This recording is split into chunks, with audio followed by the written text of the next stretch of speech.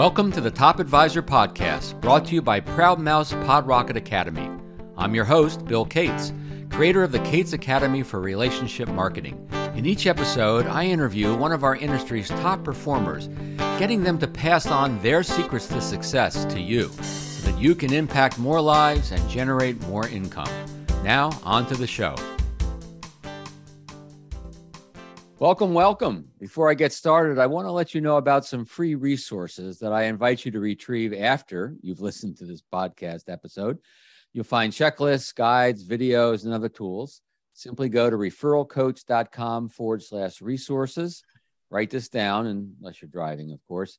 And that's referralcoach.com/resources, and it's in the show notes. While you're there, make sure you sign up for our free weekly tips. We're always sharing best practices, and we'll notify you our newest podcast interviews as they go live. And while these are all free for you, I think you'll find them quite valuable. My special guest for this episode of Top Advisor Podcast is Aaron Botsford, CFP. There are two big topics I plan to discuss with Aaron today. First, I think we will all benefit from hearing how Aaron built and sold her extremely successful financial advisory practice. I know that she has some cool strategies and stories to share with us. And second, I want to learn more about a strategy she calls disturbing tracks. This is a strategy behind Aaron's ability to turn high net worth prospects into clients in one meeting. But first, let me brag on Aaron just a little bit. I want you to have some context for Aaron, so you'll appreciate what she has to say that much more. To say that Aaron has reached the top of our industry would be an understatement. She's been ranked in Barron's top 100 advisors in 3 different categories: top financial advisor, top 100 independent advisor, and top 100 women's advisors.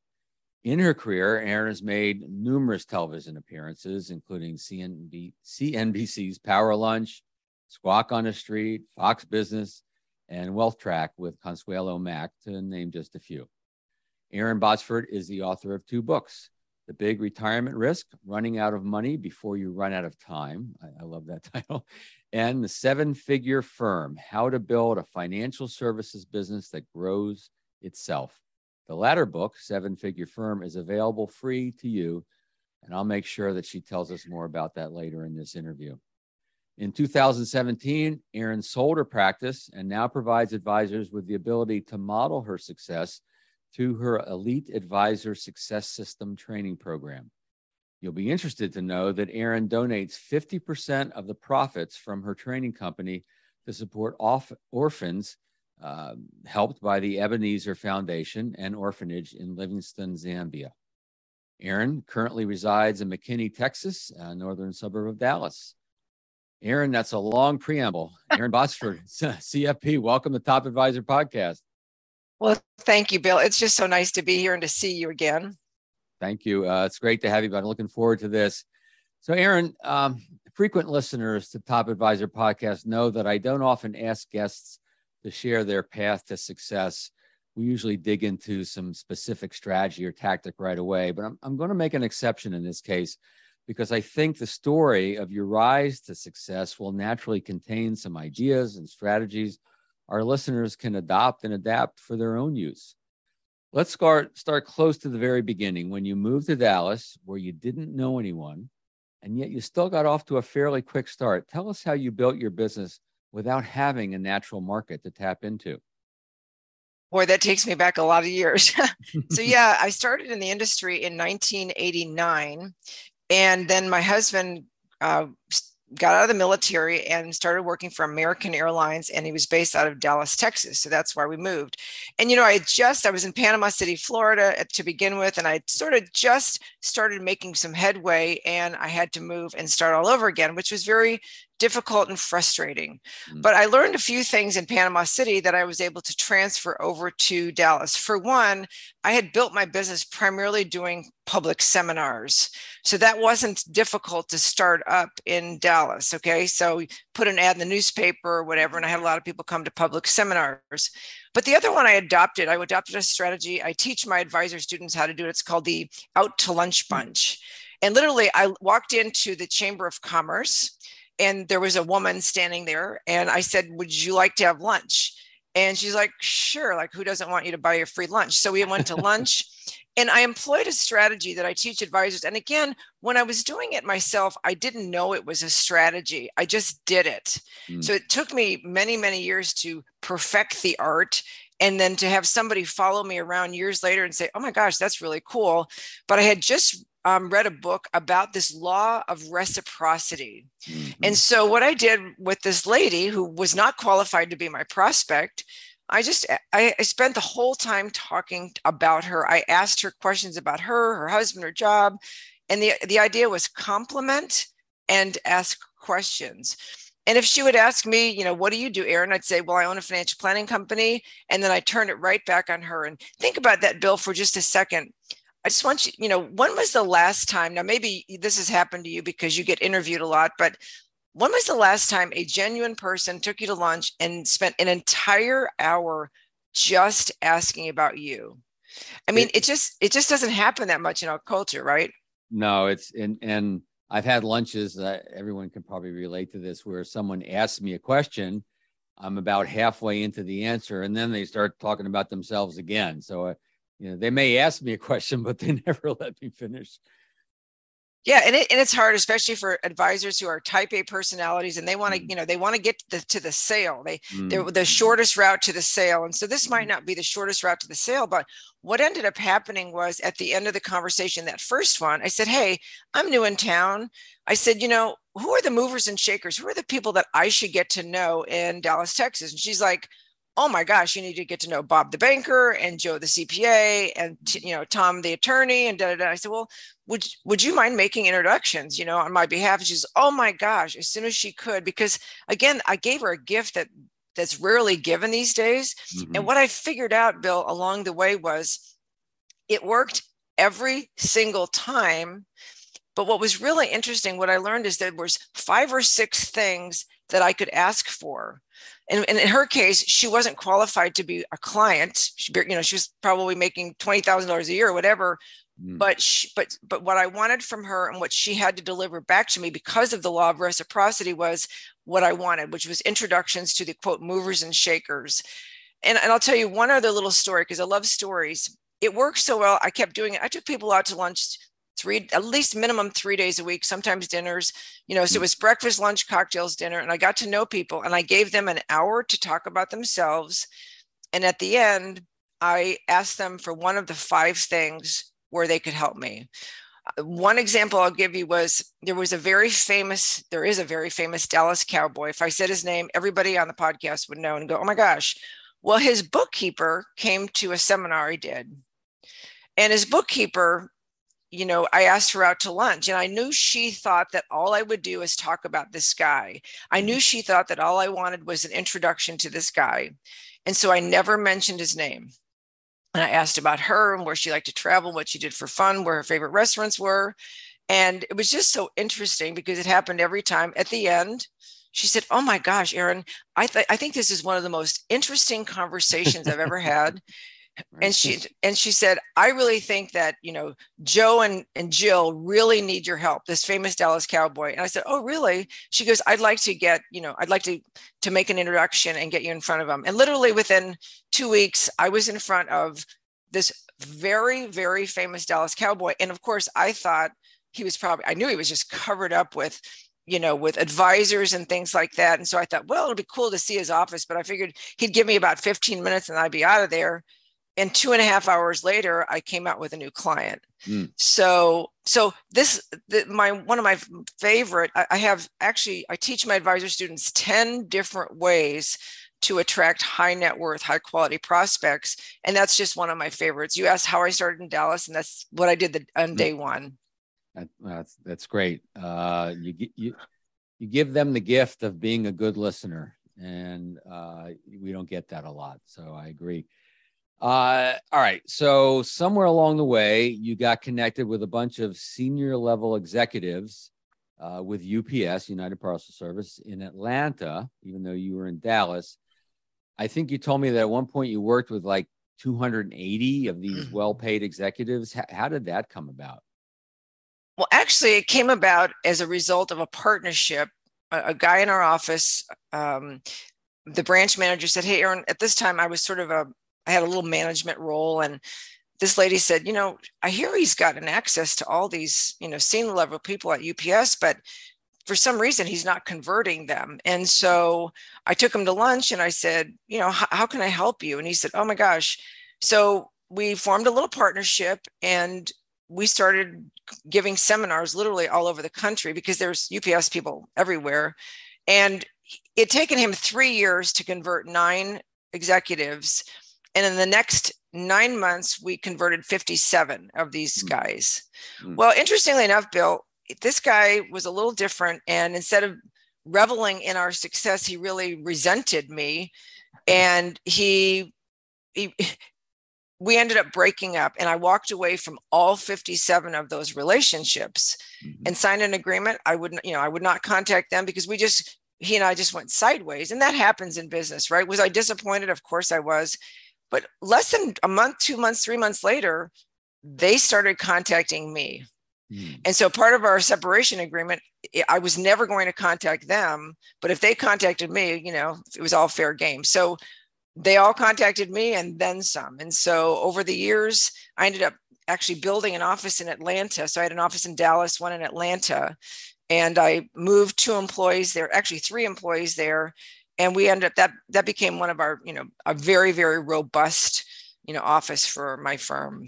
So I think one of the strategies there that underlines this, it was educational events targeted to a specific company, in this case, UPS, which whenever we're targeted, it's going to be better. The value is going to be more. Was it just to executives? Were you only inviting executives, or were you inviting everyone in UPS, but it just seemed to speak to the executives and that's why they became clients? Because there were a lot of UPS blue collar wealthy, once the stock went public. I'm curious about that. Yeah, no, when I was with this guy and got the first 57, we built it by doing seminars. And he was actually inviting the people. He had the list. I didn't even have, I just stood up there and gave the presentation. When we split up and they came back to me, then I employed a Bill Gates-ism and I used the art of referral. So I did not do seminars. When they started coming back to me, the referral market there was so strong, and I used some of your techniques to get those referrals. And so that all became, the 280 all came as a result of your teaching and the referrals I got from them.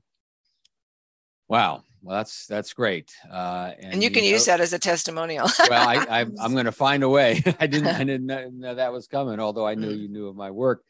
Erin, when we were planning for this interview, you told me a little bit about your personal story and how you believed it was important for advisors to be able to tell prospects a little bit about their background, kind of what brought them to the table, who they are. I think you call it your personal story. So I'm curious if you could tell us your story a little bit and how you use it, and when in timing with a prospect or a client one would use a story.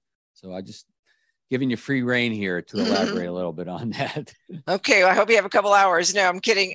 So yeah, I think what I teach my advisor students, and again, a lot of this I did intuitively, but now I realize there's a formula to it, is that when a prospect in particular comes in to meet with you or visit with you, or see you from afar doing a seminar, they're asking themselves one question, and that is, can I trust this person? I mean, that is the only question they have. Everything else you figured out because you have CFP up to your name, or you've got a Series 7 or something like that. So what I realized was the sooner I can tell my own story and apply some lessons, the sooner I can break down that trust barrier.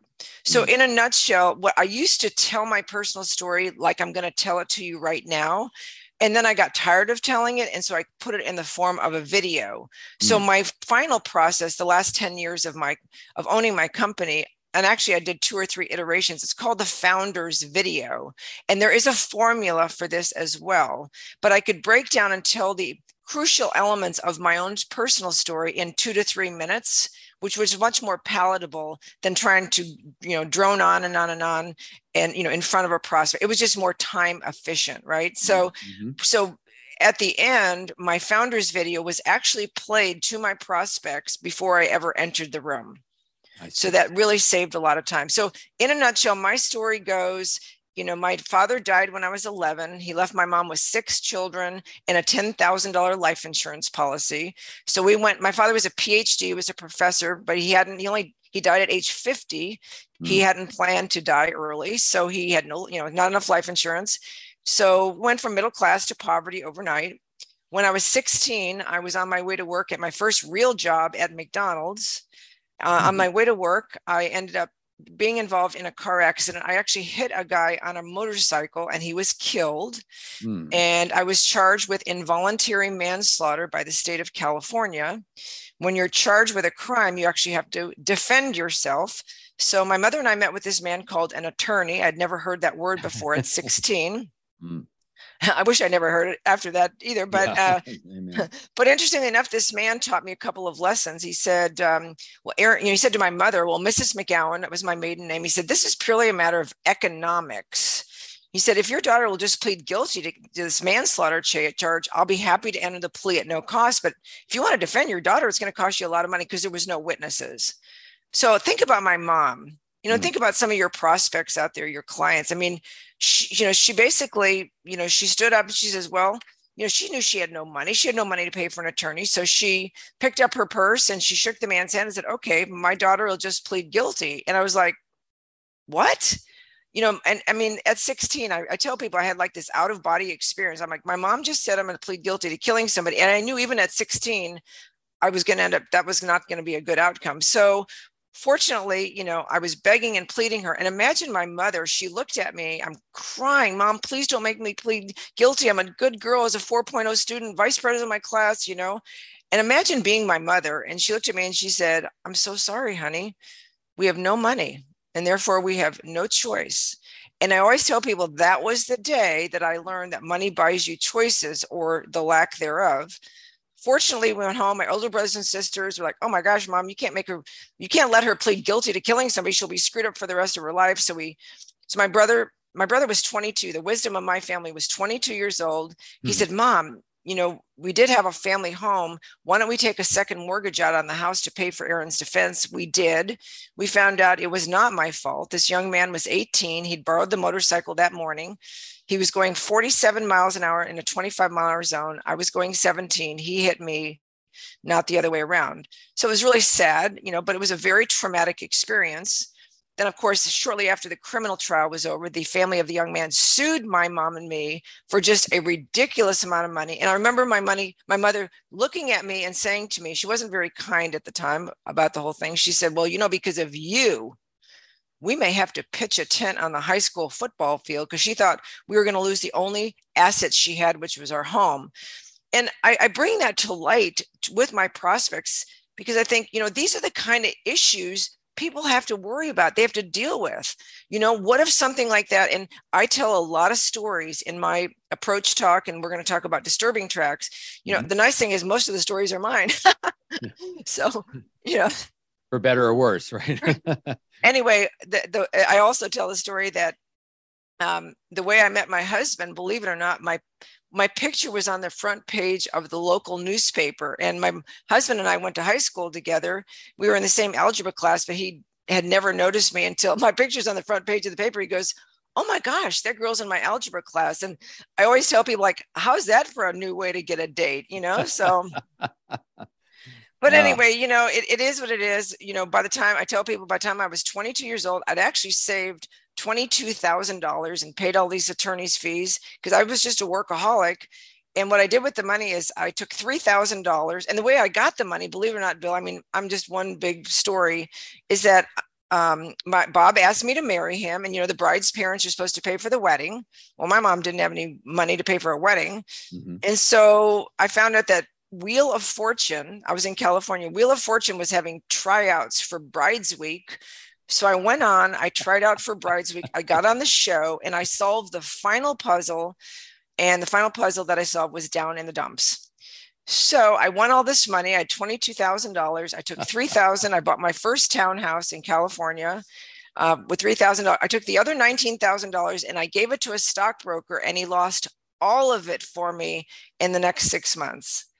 So that's my backstory. But you know what? There were so many lessons that I've brought into this business. And one of the things, Bill, I teach my advisor students is stories sell. Information doesn't sell. Stories sell. And I tell them, use my story. You don't even have to, it doesn't have to be your story. It doesn't have to be mine. But it's got to be a story, because you have to place your people in that situation. Oh my gosh, what if that happened to me, kind of thing. Right. Yeah. If they can see themselves in that story, even if just slightly, not the same circumstances, but just can imagine, some unexpected experience or situation, would I be prepared?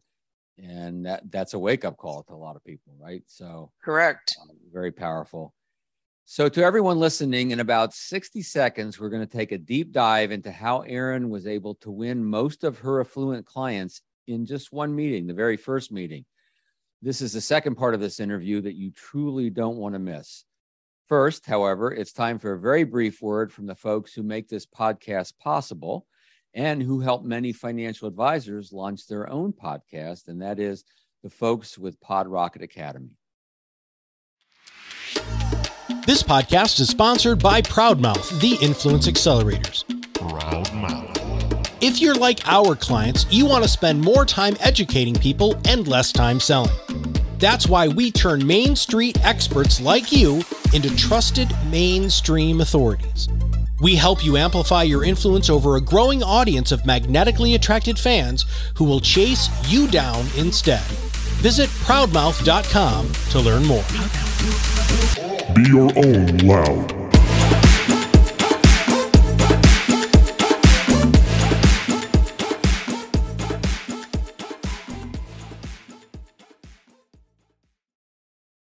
Before we continue with my interview of Erin Botsford, I want you to know about our on-demand video-based program that will allow you to learn almost everything I teach related to client acquisition, particularly referrals, introductions, communicating your value, and creating productive relationships with centers of influence. We offer listeners to Top Advisor Podcast a $200 membership fee reduction to the Academy. When you get a minute, head over to thekatesacademy.com. That's thekatesacademy.com. Use the coupon code TCA200, stands for the Kates Academy, TCA200, and you'll save $200. Our featured guest on this episode of Top Advisor Podcast is Erin Botsford, who hails from McKinney, Texas. Erin built and sold a highly successful financial advisory practice, and she is the founder of the Advisory Authority, where she works with advisors to help them build their own seven-figure firms. So, Erin, you told me that you didn't like to chase prospects. This meant you had to get really good at winning the new client on the first appointment, because you weren't going to chase them after that, but without being overly aggressive. So, in a nutshell, can you tell our audience, how did you win over so many high net worth prospects in the very first meeting? Well, sure. And again, I did this unconscious. I was unconsciously competent, when I did it in practice, and it really took somebody following me around going, oh my gosh, I wish I would have known about that. Right. So that's what I put into my course. But essentially, here's the deal. There's a formula for this. It starts from the time they enter your office or they get on the Zoom call with you. I had I've got a seating and a greeting system, and it's very formulaic. But from a psychological standpoint, what I figured out was whether I was doing a seminar and I had 50 people in front of me, or whether I had one person in front of me, typically the reason a prospect will reach out to you or accept a meeting with you is because they've had some kind, or they're anticipating some kind of a triggering event. So a lot of times, they lost their job, they're getting a job, they're retiring, a mom dies, a dad dies, they have a grandkid, some kind of a triggering event that leads them or makes them want to meet with a financial advisor. Mm-hmm. Well, the problem with that is, like, if I'm in front of 50 people, my thing is, I don't necessarily want to wait. I don't want to have to sit around and wait. No. I don't want to wait for that triggering event to actually occur. Mm-hmm. So what I do is, when I get in front of a prospect, and again, of any size, psychologically, I create a triggering event in their minds. Now, one of my rules is if there are two people in a relationship that are going to be decision makers in this process, they both must be there. In other words, I don't meet with, if there's a couple, I don't meet with the guy and not the wife. I don't meet with the wife and not the guy. They have to be there for a very profound reason. And that is typically opposites attract, and male and female, or female and female, male and male, whatever the combination is, they typically have competing interests, they have competing values or whatever, or expectations or priorities mostly. So typically the woman in the relationship, she typically wants to protect her nest egg at all costs. For her children, for her grandchildren. The guy, maybe not so much. He's like, she'll be fine. If you just meet with the guy alone and you give your approach talk, and sometimes he'll be like, she'll be fine. I got a lot of insurance. She'll be fine. As far as the guy, he's like, if I lost it all on the market, as long as I got a 75-inch TV and a futon, I'm good. Right. So they just think differently. And so to get both of them on the same page and to say yes to you, there's things that you have to appeal to the guy and his need for, lots of gains and what he can do. You got to give him the Ferrari. And for her, she's got to know that she's going to be protected at all costs from anything that could possibly happen. So then what I do is I've got a line of questioning. I call them disturbing tracks. And there's 22 different places I can go with these people. And all I have to know, I need to know their first names. I don't even need to know their net worth. I don't need to know a whole lot about them, but I do need to know the names of their children and the ages of their children. And that's typically pretty easy to get. Sometimes they're reluctant to, give you their net worth or whatever. Sometimes you can guess. And so bottom line is I start off and I go down. If I know a little bit about them, I'll just ask them questions. And again, there's 22 places I can go. In our course of our conversation, they may have said, well, they had a lake house.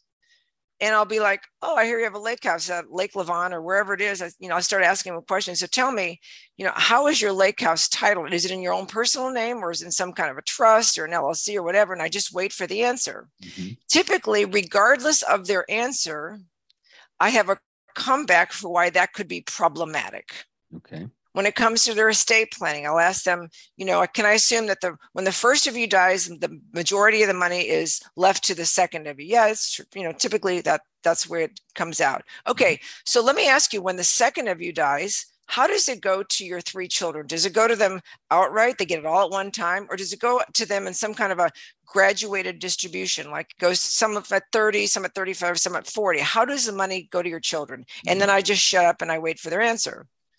And regardless of how they answer me, both are wrong.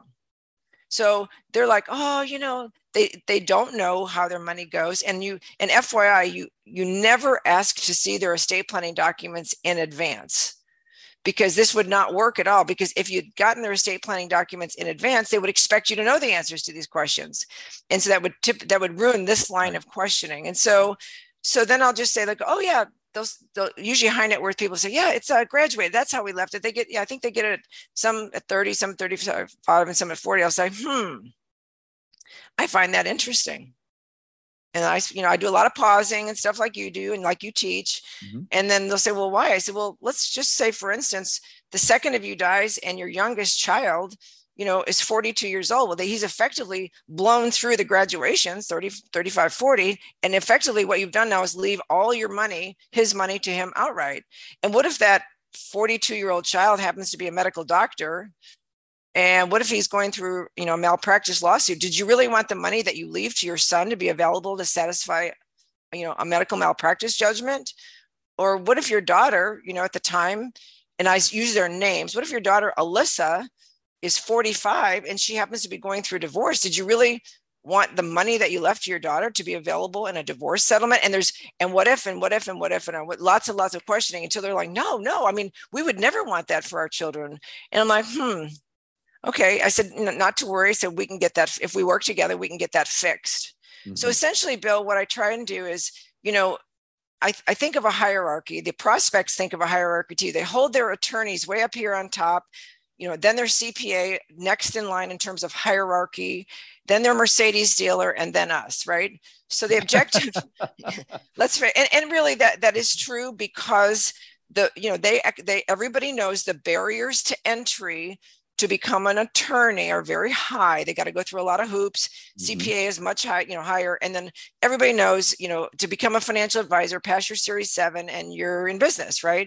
Mm-hmm. So my objective is I'm going to, through this line of questioning, I'm just going to keep pummeling them with questions.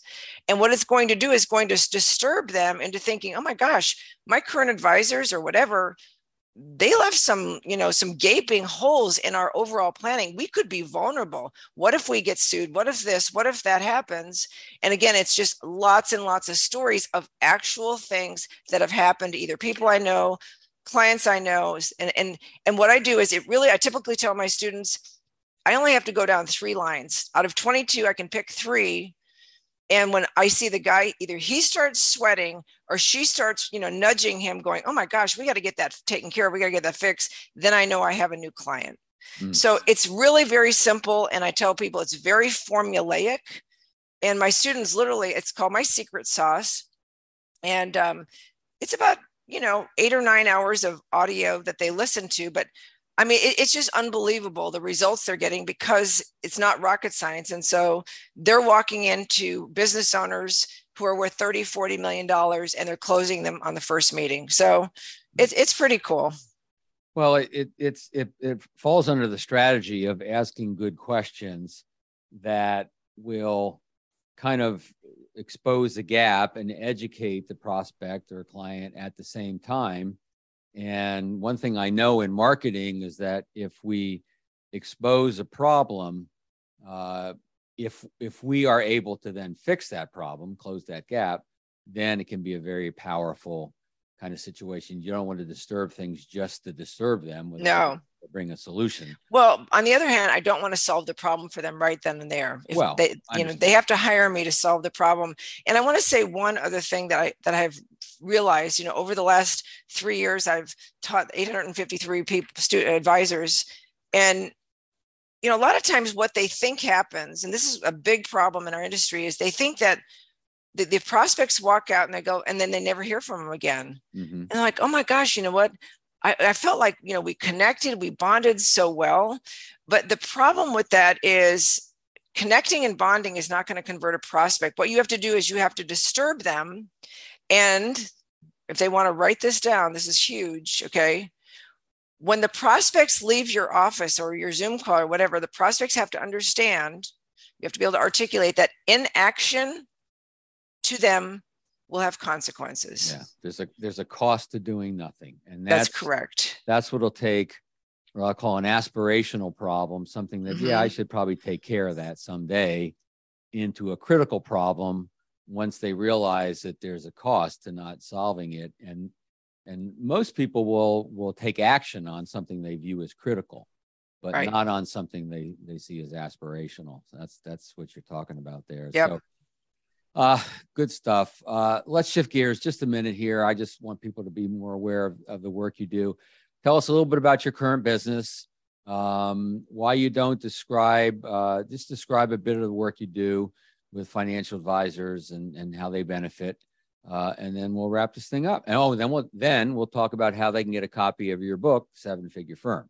That'd be awesome. Yeah. So what I did was I took everything I know. There was a guy that came, he was a financial advisor. He was also a tech expert, and he followed me around for 2 years. This is while I still owned my company. So years 15 and 16, and actually part of 17. And I finally figured out, I used to have advisors come to my office and spend one day with me. And so every quarter I had 15 to 20 advisors, just because I wanted to give back to the industry that allowed me to become successful. And I took all the money that I charged them and I fed kids. I have an orphanage. I take care of 500 children in Zambia. So what I realized is after they spent the day with me, I also gave them 2 hours of time with any member of my staff, but they had to submit their questions in advance. And what we figured out was they all essentially had the same questions. So I thought, what if I could create content to answer all those questions? And so I did. It took me 2 years to come up. It's an online course. And basically it takes, if you have 30 minutes to an hour a week, I will send you an email every Monday and say, this week, I want you to listen or study this. Next week, I'm going to send you this. After 6 months, spending 30 minutes to an hour a week, you will know everything that I learned in the business, and you can start being proficient. And the results we're getting is advisors are totally moving up market. I'll just give you one example. One of my advisors, his name is Dustin. He's been in the business 15 years. And he said, Erin, I'd never charged a financial planning fee. I've always, done AUM. I've never charged a fee. And he said, my average client had $2 to $3 million with me. He said, I had the opportunity to get in front of a $40 million prospect. And he said, so I listened over the weekend. I binge watched. I listened to The Secret Sauce. And then I went into the meeting.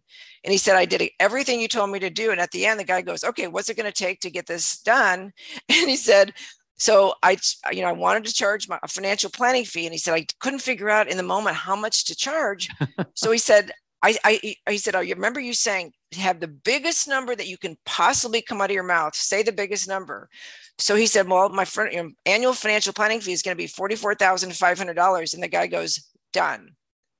He goes, Erin, he never blinked. So I tell my other students, I go, Dustin's, and he has a testimony on my website, Dustin's first financial planning fee was $44,500, got a $40 million client. And I always say, do you think Dustin is ever going to work for free again? Probably not. Definitely not. So that's not an unusual outcome. That's just a real fun one. I have dozens of those. And it's just really fun to see advisors move up market, close business in the first meeting, and really build businesses. The other thing I focus on is, what does your exit look like? And I can tell you right now, if your business depends solely on you meeting with every single client, it's going to have very little value in the marketplace. And I give them the real life story. The day I sold my company, Merritt bought another woman's firm. She had about the same amount of AUM as me, same amount of clients, but she had one big problem. Well, she had two big problems. One, I had, all of her clients were used to meeting exclusively with her every quarter, every year for the reviews. Okay, none of mine did. I sold the philosophy of my firm and I said, nobody gets me. You have to agree to work with various members of my team. And unfortunately for her, she'd had a massive stroke. So she couldn't meet with those clients. So Bill, she ended up getting literally 25 cents on the dollar compared to me. What a huge cost to always being the front person and always being the guy in the room, the smartest person in the room. That cost her a lot of money. And I tell advisors like, oh yeah, I've heard stories like that. But my question is, how do you know you're not going to have a stroke next March and have to do the same thing? So we do so much planning, for our clients. We do longevity planning, we do, risk management planning, but a lot of advisors really haven't thought through, what do they want that last day? What size check do they want to get? I really liked the check I got. I got 100% of my money in cash upfront day of closing. I like that. Yeah, no, that's good. So how do people get a copy of your book, Seven Figure Firm? They go to your website. Tell us how they get out to you and get the book. Sure. www.erinbotsford.com. And we have so many resources like you. We've got lots of things. They can look at videos of testimonials. They can download the book for free, Seven Figure Firm. They can look at our courses. They can sign up for trainings. And all you have to do is, especially if you want to sign up for our future, we do about one webinar a month with just free training. You can also email me, Erin@erinbotsford.com, and I will put you on our list to invite you to future trainings. So yeah, www.erinbotsford.com. Great. And it's in the show notes for you guys to look at when you have a chance. So as you could tell, my special guest today has been Erin Botsford, CFP, founder and president of the Advisor Authority. Erin, thank you so much for being my guest on Top Advisor Podcast. Thank you so much for having me. It was really nice to see you again. Likewise. Thank you. If you haven't already, head over to referralcoach.com/resources to sign up for our weekly tips and access a ton of free guides, scripts, videos. That's referralcoach.com/resources. This is Bill Cates reminding you that ideas do not make you more successful. Only acting on those ideas will bring you the success you desire. Thanks for stopping by Top Advisor Podcast today. Thank you for listening to the Top Advisor Podcast, brought to you by Proud Mouse Pod Rocket Academy. I encourage you to visit my website, referralcoach.com, for links to my books, online courses, and to register for the Cates Academy.